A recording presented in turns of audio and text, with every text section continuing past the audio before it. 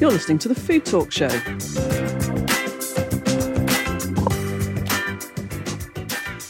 Hi there, my name is Sue Nelson, and for the next half hour or so, we're going to be talking all things food and drink. And we're just leading up to Christmas. We've got a Christmas tree in the studio, and I hope you're looking forward to a lovely Christmas surrounded by friends and family. I'm deliberately on my own today without the otherworldly interruptions of Ollie Lloyd, founder of Great British Chefs, or the more relevant contributions of Holly Shackleton, who's editor of Speciality Food magazine. Why am I on my own? Well, it's because this is an extra special one-off show. And today I'm joined by an exceptional guest, and I just wanted her all to myself. It's the wonderful Sheila Dillon from Radio 4's The Food Programme, a legend. Welcome. A legend, yes. Yeah. I think that's footballers and such like. Possibly. Yeah. In many respects, I think you're a big unsung heroine of the food sector to me. And I think we have so much to talk about. Well, I hope so. I mean, I know from, knowing you way back when at Northwest Fine Foods that we share a lot of the same interests. We do indeed, and I don't think a lot of people know that you were actually born in Lancashire, in Horton. Horton, yes, where there's Horton Tower. Horton Tower. So what we thought in honour of Horton, which is between It's on the main road between Blackburn and Preston. Yeah. We bought. Look, can you see in the studio? We bought you loads and loads of different Lancashire foodie really stuff. Impressed. In fact, I've already been eating some of the chorley cake. So basically, we got some chorley cake, which is a traditional Lancashire. Yeah. Why don't cake. people eat more? I mean, Eccles cakes have made it south, but chorley cakes are much nicer, in my personal opinion. That's my opinion too. Now, what we were going to do is we were going to, open a Chorley Cakes packet and eat one now, but you seem to have eaten yours already. We haven't even started. I'm sorry to say that I have, yes, because your I had this really good cappuccino. Yes. Anyway, yes, but there's plenty else, isn't there? There is plenty else. So there's parking. Yeah, we thought you might want to take that sound home effects as a little present. Do you like a bit of parking? Yeah, I love parking. So what's in parking? Well, it's usually oatmeal, treacle, eggs. It's just a lovely sort of... Yeah, it's lovely. I mean, it's bonfire night food, really, isn't it? It's autumn, winter food. It's a bit late for that, but we thought you might like to take that home. It's not... I never think of it as Christmas, but why not? Yeah, why not? But one of my favourite cheeses, of course, is Mrs. Kirkham's Lancashire. Oh, yes. We have got the most beautiful slab of that for you to taste. Now, you stole the chorley cake earlier, without asking, may I say. But if you'll notice the cheese, there's a little chunk taken out the cheese, because when I opened the packet, I couldn't resist it, and I had to take a little bit out. So there we go. That. All right. And Mrs. Kirkham's up in Lancashire, been making this cheese, the whole family been making this cheese for a very long time, haven't they? Yes, and her mother made it before her. I mean, it's Graham Kirkham now, her son, who went into the motor trade and was at the time he was a bit interested in cheese to begin with. But now he is. But now he is a great cheesemaker. And you see the one that wears that very colourful waistcoat? Have I got that right? No, that's his friend, Peter Gott. Oh, that's Peter Gott. Oh, yes, right. So wild boar farmer. He's the wild boar man. But they are mates, yeah. Yeah. It is a spectacular cheese, isn't it? As we're munching our way through it. It really is. And most people know Lancashire cheese from, the supermarket version. I don't want to malign supermarkets, but Lancashire cheese does not. You cannot do that in a big dairy. We malign supermarkets on this programme all day long. Yeah. We're quite happy with that. Right, well. Only because it's difficult for them to keep it in a really good condition. And keeping cheese is important. Yeah. You must have got this from somewhere like Neil's Yard. Or... And isn't it good? Great long aftertaste. Okay. And I'm eating the last bit of my chorley cake with a piece of cheese. And the great thing about Lancashire cheese, it is the best melting cheese, toasted cheese, without a doubt. Don't you think? So if you are making a spectacular cheese on toast, you should be using Lancashire cheese. You should. It's just lovely. It is gorgeous, isn't it? I've got some Uncle Joe's mint balls for you to clear your mouth afterwards. Let's leave that for a bit later. We'll leave that for a bit later. What I'm really disappointed with Uncle Joe's mint balls, now, I think most people down south will have never heard of Uncle Joe's mint balls, probably. But if you're up in the Wigan area, that they're everywhere, obviously. Do you know, I was really disappointed because I opened this tin, old-fashioned tin, and they're beautiful tin, and they're all in plastic wraps. They're all in individual plastic wrappers. They never used to be. No, disappointed by that. Hell in a handcart, right? Yeah, that's not a good idea, is it? I'm disappointed in that. But anyway. And then there's something called Lancashire sauce, which I have to confess I have never, ever heard of. Have you? Nor me. No, I think that... I did taste it earlier. Is it all right? No. It's awful. I don't even know what it's for. I might have to have a look at that later. Anyway, while we're munching our way through some stuff, I just wanted to give it a little bit of background on you, Sheila, really. You did an English degree at Leicester University. I did. You did? And you wrote for the university newspaper. I did. Why did you feel obliged, straight away as a student to actually start writing in a newspaper? I was mad keen on. I mean, I loved writing at school. I mean, I wrote short stories, and I don't know, and I ended up in this college, living for my first year in college, that was aping a sort of Oxbridge college, and it really irritated me. And they would say grace in Latin. I mean, these things would not bother me now, but when I was 18, they really. Why did that upset you? Because you're from a sort of working class background and you felt it was a bit elitist? The food was crap, but we were supposed to sit down in this formal way and eat this rubbish. A bit like Harry Potter in the big halls. I suppose so. And so I wrote this front page story attacking this, and then I was called up to see I forgot what she was called, poor woman, the mistress of the college, for writing this story about College Hall. So slightly rebellious then, I'm guessing. I hope so. and then from there, I'm not sure if this is true, you went to spend a year in Finland. Yeah, my first job was with the British Council. Freezing. Why did you go there? I mean, I wanted to get out of Britain. I mean, it was the working class thing. Because, then, well, you remember this. I mean, I don't know enough about your background, but, you were so easily pigeonholed then. Yeah, definitely. Okay, working class girl, went to a red brick university. I'd had enough of it. And I just wanted to get out. And I saw this job advertised, and I had the most wonderful year. And I in fact, it was a really important year, I realised, into understanding something about food, because I'd grown up in Lancashire eating fantastically good food, but not in any self-conscious way. I mean, it just was the way we ate. It was local. It was all the things that we now say are, but it just was. Yeah. Cooked from scratch. My mother worked full-time, but we still had cooked from scratch meals. And, we picked things, and, we went when the strawberry grower up in the village, had strawberries. We all, we ate seasonally because that's the way it was. Well, you couldn't get anything out of season anyway. No, exactly. And, well, you could. The vegetable van came around on Thursdays, and, and he would have pomegranates and coconuts and chestnuts, depending on this, what was special. But when I got to Finland, they ate like that too, but they took tremendous pride in it. They were, maybe because I was an outsider, but, they talked about it, and, we would go mushrooming, Finns are big mushroomers, and berry picking, and there was a real joy in what they ate. And I thought, well, actually, isn't it funny, that I grew up around this kind of, different, but this kind of food. But nobody ever, like Mrs. Kirkham, when we first went to visit Mrs. Kirkham, Derek Cooper and I, she sort of said, why do you want to see me? That's interesting, actually. Do you know what? I've never thought of that. So I was brought up in the early 60s in inner city London, as you say, sort of very working class and stuff. Actually, I don't think food had joy. Now you mention it, I had good, like you. My mum would cook from scratch, when you got home and all that sort of stuff, and there wasn't exotic food. There just wasn't. But I don't think food was considered a joy. Whereas now I quite often hear people and go, I've had the most marvellous meal and it was amazing and it was like this and it was like that, and London's a great food scene and around the rest of the UK, of course, but actually going somewhere in those days where people had massive pride and joy and probably trying to show off for what they were doing for you. I think they probably did. I mean, my mother had sort of private, with us. Yeah. She would come in from Alec Lord's van, on Thursday nights, and she would say, he's got the new potatoes are in. And she would, but it was very, my father, nobody else in the family. I mean, she was, even though my grandma was a great cook, but she took joy in it. So therefore she, although she transferred that to us, although my sister, could live, and probably does live off bean sprouts and almonds. She has no interest in food at all in Northern California.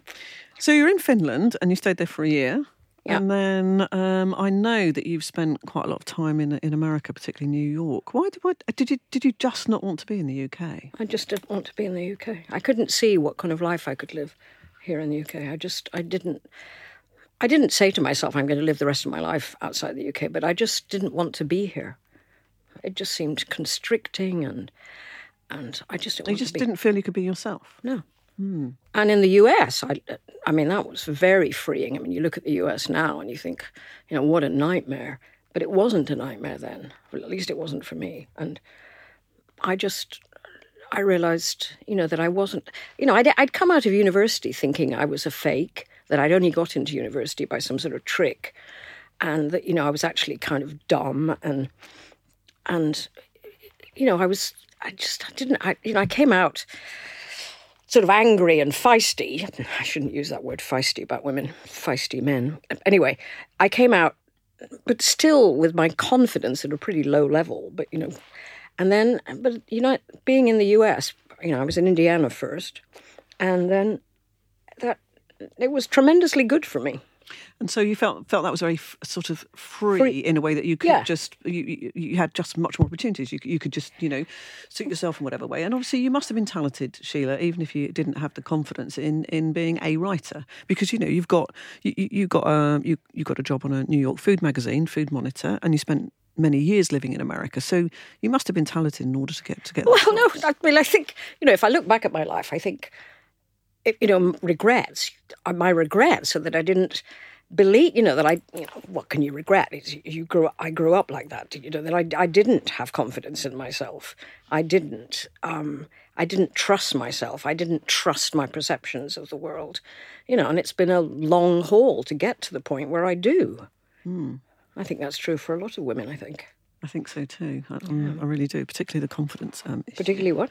The confidence issue. I think a lot of women get held back because of their own confidence issues, and then if somebody sort of batters that from the outside, that just makes it worse. So I think that can be a self-perpetuating thing. I would like to talk about the women's sort of aspect later, but you're in America, and again, you actively sought out a food magazine.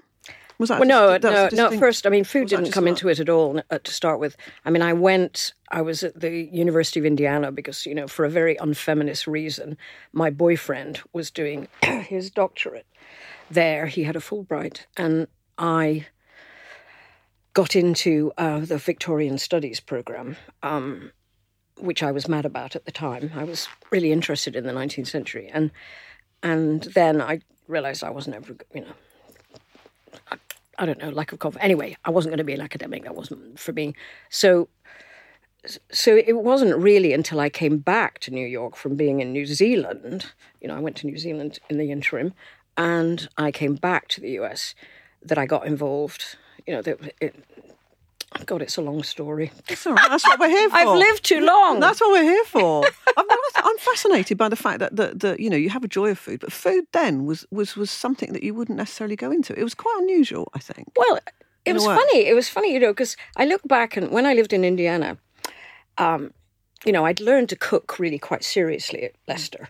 I'd had a group of friends, and we all bought Elizabeth David, and we all learned to cook with her. I knew how to cook simple things, but anyway, I learned to cook properly. And so in Indiana, I had this file where I kept 3x5 cards on what I'd cooked for people. And that went on for a long time, where I cooked, loved food, really sought out good things to cook with. But I never thought of it as something I could work in, because I couldn't think what you would do. What would I do? Yeah, absolutely. So I was doing all kinds of editing, writing jobs, and food was. So how did you get to Food Monitor? Was it just something that was advertised in New York? Oh no, not at all. It wasn't like that. It was. I'd had a baby, my son Tom, in New York, and. I was weaning him. It was, I don't know, he was probably 8 or 9 months old. And I was, of course, mashing up fish and everything into potatoes. And there was this scandal on Long Island. I think even now there's still a big commercial potato growing area on Long Island in the middle. And they were using this pesticide, aldicarb, which had leached through the soil into the aquifer, and it got into the water supply. And they were having to tank water onto certain parts of Long Island. And I thought, I hadn't really engaged with this at all, even though I'd read Rachel Carson's. I mean, how could I be so stupid? But I just thought, well, if it's survived enough to go in the water, making people sick, which is why this all was discovered. How much is in the potatoes? And I'm giving this to my baby. Mm-hmm. And so I went off to look to the library to look at pesticide residue levels. And I was so shocked by how bad the science was and how much involvement industry had in setting pesticide residue limits. They're not anything. It's not objective. It's certainly not objective. So that I just was in a rage, the way that mothers do when they're, tiger mum. When, and exactly. And I thought, okay, who's writing about it? Where, and the truth was, right then, there wasn't a lot of people writing about it. And fortunately, a friend of a friend, I barely knew this fella, but in Washington, my friend said, ring this guy.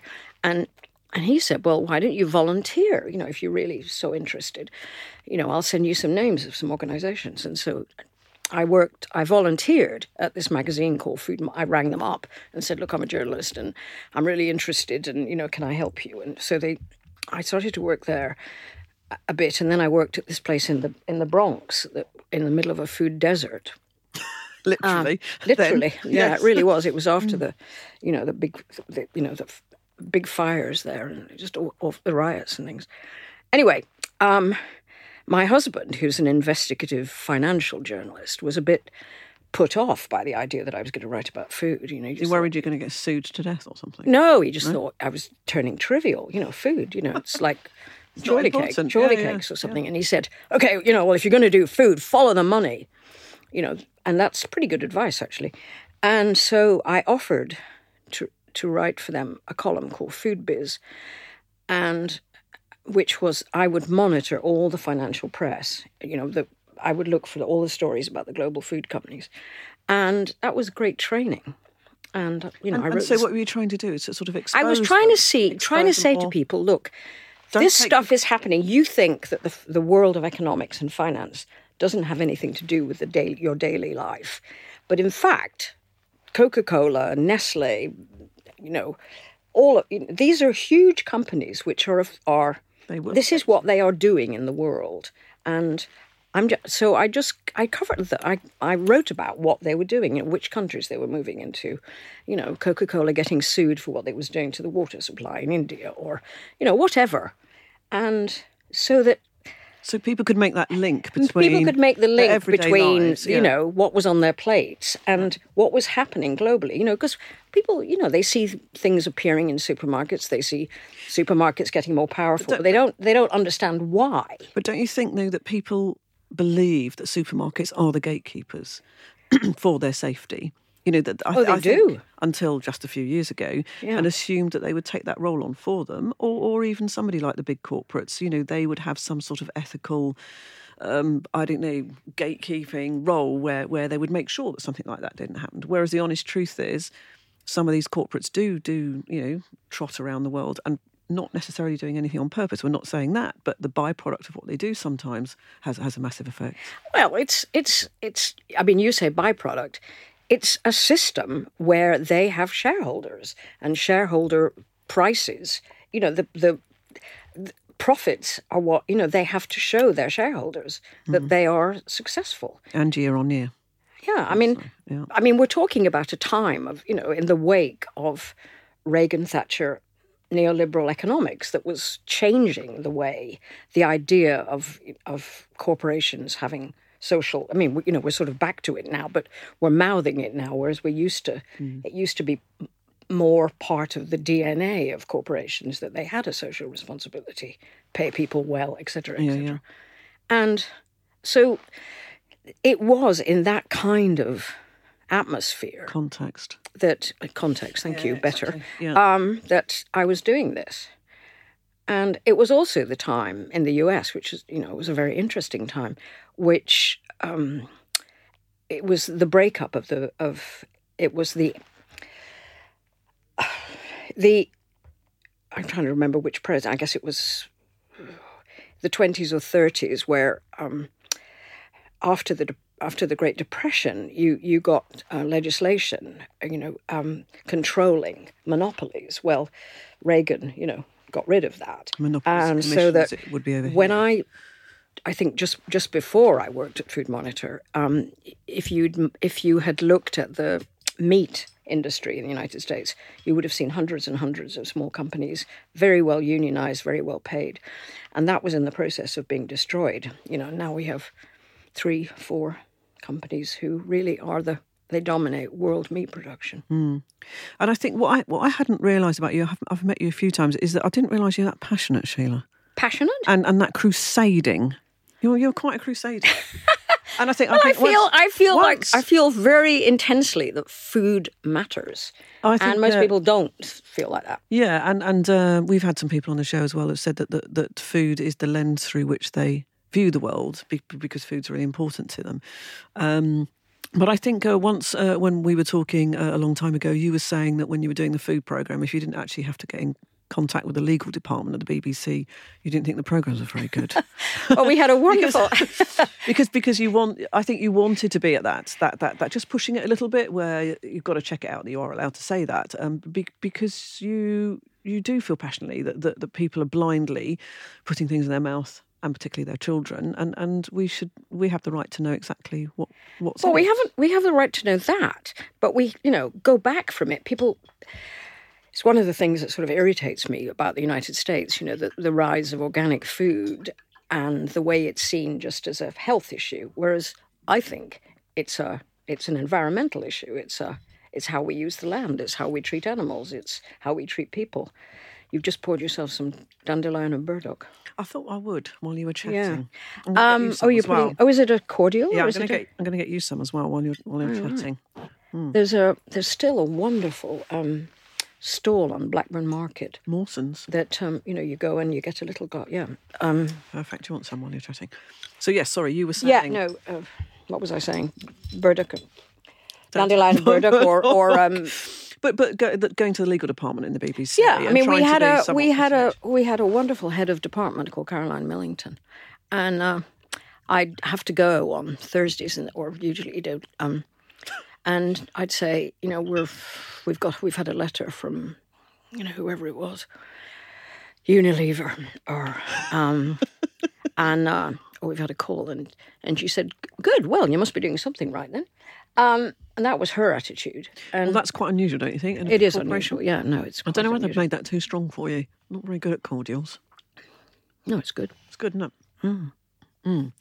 So you were in America, then you go over to the Radio 4 programme, the food programme. Did you go straight away? Well, from New York, over 20 I did. years. But, so I worked. They offered me a job. I didn't go on, fortunately. Acting as a volunteer, I got a job as an editor there, and then we moved back to London because a number of things came together. I mean, it wasn't that I was unhappy with my job. I wasn't at all. But our apartment was too small, and we had a toddler, and then Peter, my husband, got offered a really good job here to be a bureau chief of an American magazine. So I thought... You thought, now I'm going to go back to the UK. Yeah, and I'm confident enough to do it. That's really interesting, though. So you didn't feel you could fit in the UK at one point. And then as things have happened to you, you felt you grew into the fact that you could now live in the UK and stand up for yourself. Well, I mean, one of the things we missed out is that for a while I worked in publishing in Boston, and I was one of 6 women who won a really important sex discrimination case in the publishing industry. And that was, that was good for us. So it was good for the publishing industry, and it was good for me. It was good. So that was Little Brown and Co. publishing. That was Little Brown. Right? It was part of Time Life. And you brought a class action against the company for sex discrimination. We did. You won, and that was actually gender pay gap. It was. The gender pay gap. I mean, it's almost before now. Really.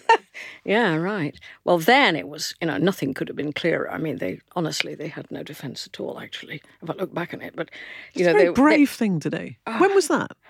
That was 80s? Early 70s. No, it was early 70s.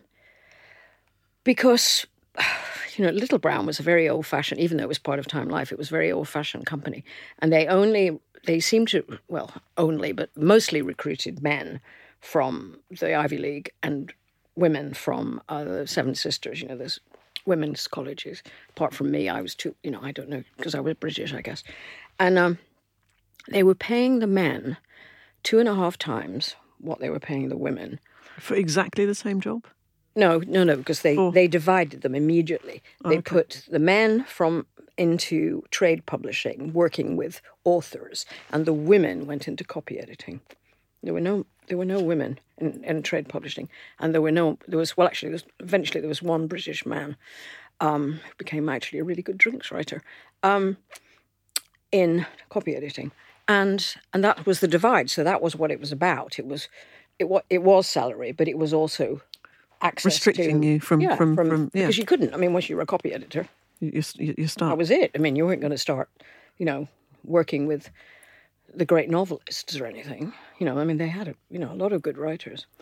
So you come over to the food programme, writing, not presenting in the first instance, were you? You were. I was a reporter at the time. Yes. So you've got your favourite topic, almost, food. Yeah. Something that socially is important to you, domestically is important to you. You've got this experience from all around the world, it sounds like it, not just America. And you've obviously won a sex discrimination case along with some other very brave ladies. You must have arrived there back into the UK, quite a formidable force, I would suggest. I know you're gonna dispute that, but you must be. I don't know. It's also. Do you think people are scared of you? I don't know. I mean, Derek liked me. Derek was Cooper. really Derek Cooper, who was the presenter of the food program, the man who set up the food program in '79. He was really, he was an old-fashioned socialist. He loved to eat and drink, and and he lived in a grand house in Richmond, but he came from a working-class background, and he really liked the fact that I was interested in the economics because he wasn't, he just would. So your angle was different. So my angle was different from his, and they gelled really well. As a reporter, but within a year I became a producer, and then and then I ran this little team, and so he was, he helped build my confidence, and he wasn't threatened by my being forceful. Because he's good at what he does. So he doesn't have to feel threatened, I would suggest. Most beautiful voice, Derek Cooper. Yeah, he did. Beautiful voice, yes. So you've been... He said, sometimes I'd give him a script, notes for his script, and I'd say, a bit worried about this, Derek, and he'd say, you wait till I get the golden tones on this, love, it'll be all right. So you just talk his way around it, really, basically, smooth his way around it. Now, you've been there for 20 years. Longer than 20 years, yeah. You not feel the need to move? I mean, I would suggest that food is more interesting than ever to talk about. Yeah, but where else do you get to, as a journalist, to talk, to investigate, to celebrate the wide range of things that we do on the food program? I mean, yesterday, today, tomorrow, I'm working on with Dan Saladino, my colleague, on How Green Is Your Red Meat, part 2 of a second part of this the subject, and I've just done a long interview with Michelle Roux at Gavroche, and also tomorrow I'm. I shouldn't be saying that, should I? Yes, you can. That's absolutely fine. Tomorrow, I'm finishing a program about ballet dancers and diet. And then you had the 2-part program about Jamie Oliver. You've got this huge range, isn't there? Yes, you can. So, if you can convince the other members of the team, we meet once a week, and either virtually on Skype or really. And if you can convince them that, this is a good idea, then we make it. And we try and do this mix of journalism, celebration. But even when you're celebrating, you want to do it smartly. You want to do it with knowledge. You don't want. I mean, I'm irritated by food as pure entertainment. I mean, it just gets on my nerves. I find it embarrassing. Just explain that to me in terms of sort of MasterChef or something like that, where it's just the centre of something. I mean, it seems to me that. And again, I haven't really realised this before with you, is that you are very much an investigative journalist. I think that's how you... Is that how you view yourself? Yes, I suppose. I mean, I'm not saying you're my trying bent. to expose something, but you're trying to understand it, get underneath it. I want to see understand what the issues it, are. yeah. I want to... Tell me so what's your programmes that really irritate you? Do you mind saying? Do I mind saying? Or describe the genre that irritates you. Well, I don't watch, a lot now because I save myself from irritation. But I really liked Great British Bake Off for a different, especially with the Mary Berry version, because I liked how that brought out people's characters. I had to sort of force myself to watch it because I also learnt things. Yeah, I learned a lot, yeah. And I was astounded by the skill. Involved, but I love the way that reveals who people are, and I mean that's completely different from anything. Well, it's not completely different from our life through food kind of programs, but let me think. Is it just the travelling chefs who go around who are famous? Yeah, or that occasionally. I mean, I thought that the Ken Hom in China with. I can't remember her name, I'm ashamed to say, that wonderful young Chinese chef. I mean, I thought that was genius. I loved that. I think Food Unwrapped could be so much better. These people need to get Sheila on as an advisor. Sorry? These people need to get you on as an advisor, I would suggest. No, they know what they're doing on television. Yeah. Television is, to a great degree, about viewing figures. Entertainment. Yeah. And that irritates me, really. Yeah. I love the fact you're irritated by a lot of things. Marvellous.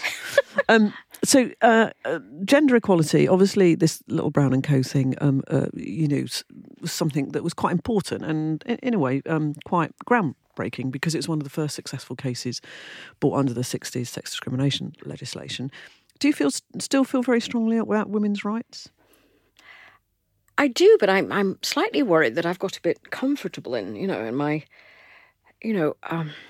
because, I mean, there's been, as everybody knows, a lot of issues at the BBC. I mean, Carrie Grace.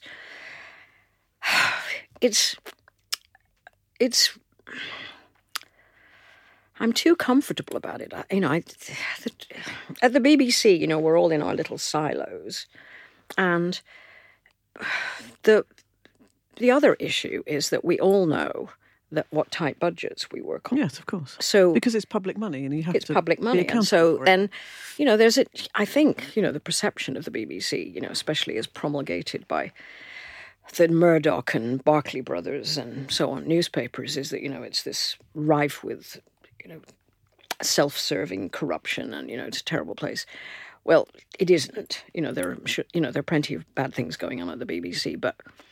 I'm sure, as there is any big organisation. But what I see is that there is this huge, what I see is a huge number of producers of all ages, 22 to 60, who just have fantastically dedicated sense of public service, which makes them generally very unwilling to ask for raises. You don't, because you have this sense of... Because it's not your nature to. Yeah. Yeah, and it's... the same woman, Caroline Millington, who used to say when we got into legal issues, she would say, you're doing something right. She would be very annoyed if she saw your expenses. You'd spent what she thought was far too much money on something. And she'd say, do you realise that is half a licence fee? And there was this constant reminder that we existed on public money. Yeah. And that's still there. Yes, of course. Yeah. And but what do you think about, so I think you and me perhaps are brought up in the same way where you never really got a voice at all as a female, and certainly for some of the jobs that I've had, I didn't get the opportunities that I might have done and all sorts of stuff. Do you think it's much easier now being female? Maybe in your 20s or 30s? I think it is. I think it is easier, yes. I have to say I'm disappointed that it hasn't got better quicker? Has it gone further? But I do think it is a little easier. Well, I mean, we're talking about an established way of seeing women and viewing their capabilities and, traditions. That takes a long time to overthrow, as I used to remind myself when in the 70s and 80s and 90s and certainly in the 90s when young women seemed to feel that feminism was, somehow old hat and they had it all.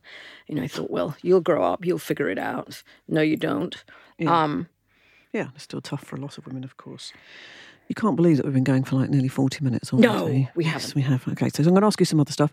Food and health. Now, I know that you were diagnosed with bone marrow cancer, and you were told that there was little else that you could do probably other than to have chemo.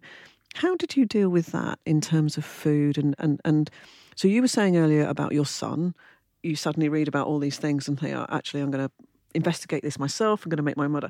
How did you approach that? And what have you done? Well, with rage to start with, the anger, yes. But I just I can't even remember how I got hold of this book, which I didn't have. I just didn't have the strength to read, but my husband read it by a scientist, Sir Van Schreiber, and called, what is it called? Anyway, never mind. It's by Sir Van Schreiber. And it really sort of puts together the science. And it's not just humans, the science on humans, but what various things besides chemo affect and are good are anti-cancer. It's called anti-cancer, actually. And so Peter read it, and then he, gave me the information, and it's animal studies, laboratory studies, and we're in that position in this society where you really do have to think for yourself, because what I now know, it's almost too much information now. It's too much information, but the temptation when you're really ill is to be a patient, follow your doctor's instructions, and which is not a good plan. I mean, my only advice to anybody with cancer is don't be a patient. So as think a mindset, for yourself. As a mindset, you mean? Mindset. So what came out of that? What came out of that book was that I should have a diet much higher in the cabbage family, the whole cruciform family. I should eat a lot of mushrooms. I should, the onion family was important. Wow. And so that, I just upped that. I found somebody who makes cold-pressed broccoli juice, so I drink that. But most importantly, I found this research about turmeric and, actually curcumin, which is made from turmeric. And I take a very high dose of that every day. And fortunately, I have this open-minded oncologist at Bart's, Jamie Kavanagh, and he was interested in the research. And he already had another patient who'd read the same research, who'd come to the end of her chemo, and it wasn't working, and had gone on this, and he was monitoring her too. So it concentrated my mind, but I didn't give up drinking wine or having. Thank goodness for that. No, I didn't. Thank goodness for that. Nor meat, nor cheese, nor let's have another bit of Mrs. Kirkham's. But it just made it. It taught me something about medical systems. And about how you really, have to think for yourself. And I think there's a lot of. I'm sorry, I'm talking my mouthful. I've got Mrs. Kirkham's. I'm going to talk with my mouthful now. Lovely. Must have come to the end. Nobody would stick with it this long. But nowadays, I think there's a lot more. I think people are beginning to understand the huge link between health and what you're eating. Yeah, and we've been making programs about it. Yeah.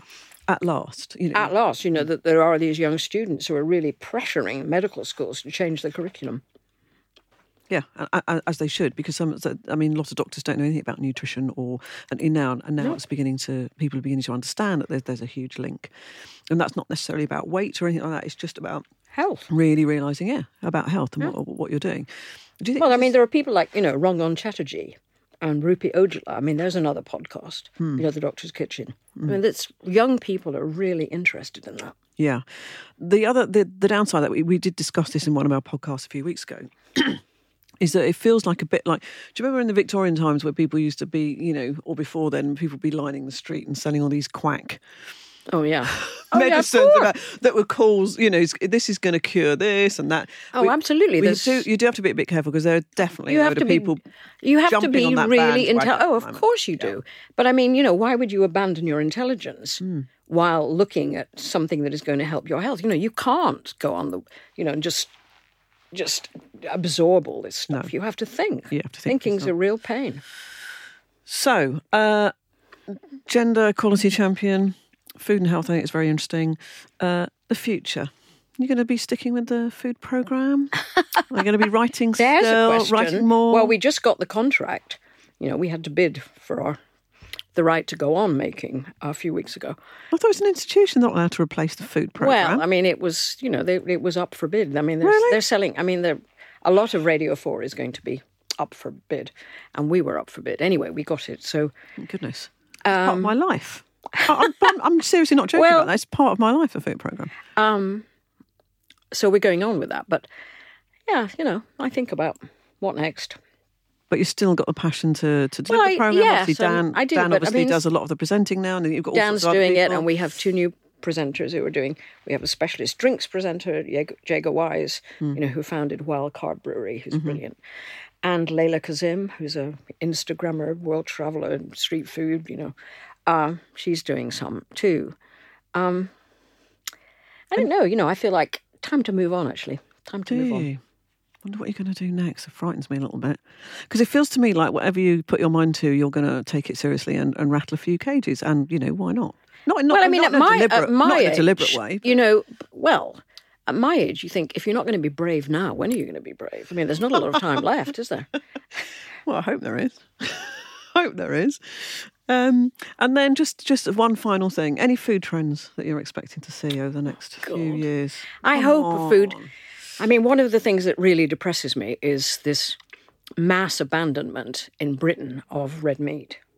You know, that all these documentaries and studies which take the US model as the model, when in fact in Britain we have fantastically good models which could lead to much more sustainable meat production. So I'd like to see a trend to eating really good red meat that would, you know, preserve our countryside, not add to global warming, and be good for us.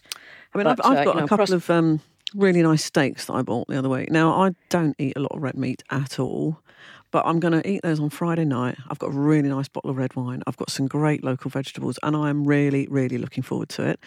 And for me, that's how you should eat meat. It's a massive treat, and make sure you can get, you know, the most sustainable that you can find, and really honour it, I would say, and enjoy it. But I don't eat it a lot, but I don't eat it a lot. And I was really interested because I almost didn't notice it at the time. A few weekends ago, I was in Milan, first time ever, for an award. You know, I didn't win it, but, you know, I had a lot of fun. And I ate all these, you know, wonderful meals, celebratory meals. And I looked back at it and realised that I'd probably eaten maybe 3 ounces of meat the whole 3 days because it was used as a flavouring. Yeah, absolutely. As a thing, and it's not as the centrepiece. No. Yeah, well, I think we're going to see much more of that. Well, Sheila, I know you get embarrassed by all this, but you're a really great inspiration to me over the years. I love the food programme, and I know lots and lots of people do, so don't you dare let it go to anybody else. I should be really, really upset. Well, I'll tell the food programme team to listen. Yeah, and even if you sort of, you know, decide you're not going to do it, just do the odd bit of presenting, because it's the voice. You've got a great voice, sort of interesting mix of Lancashire and Irish, slightly American, slightly Irish voice that's quite difficult to pin down.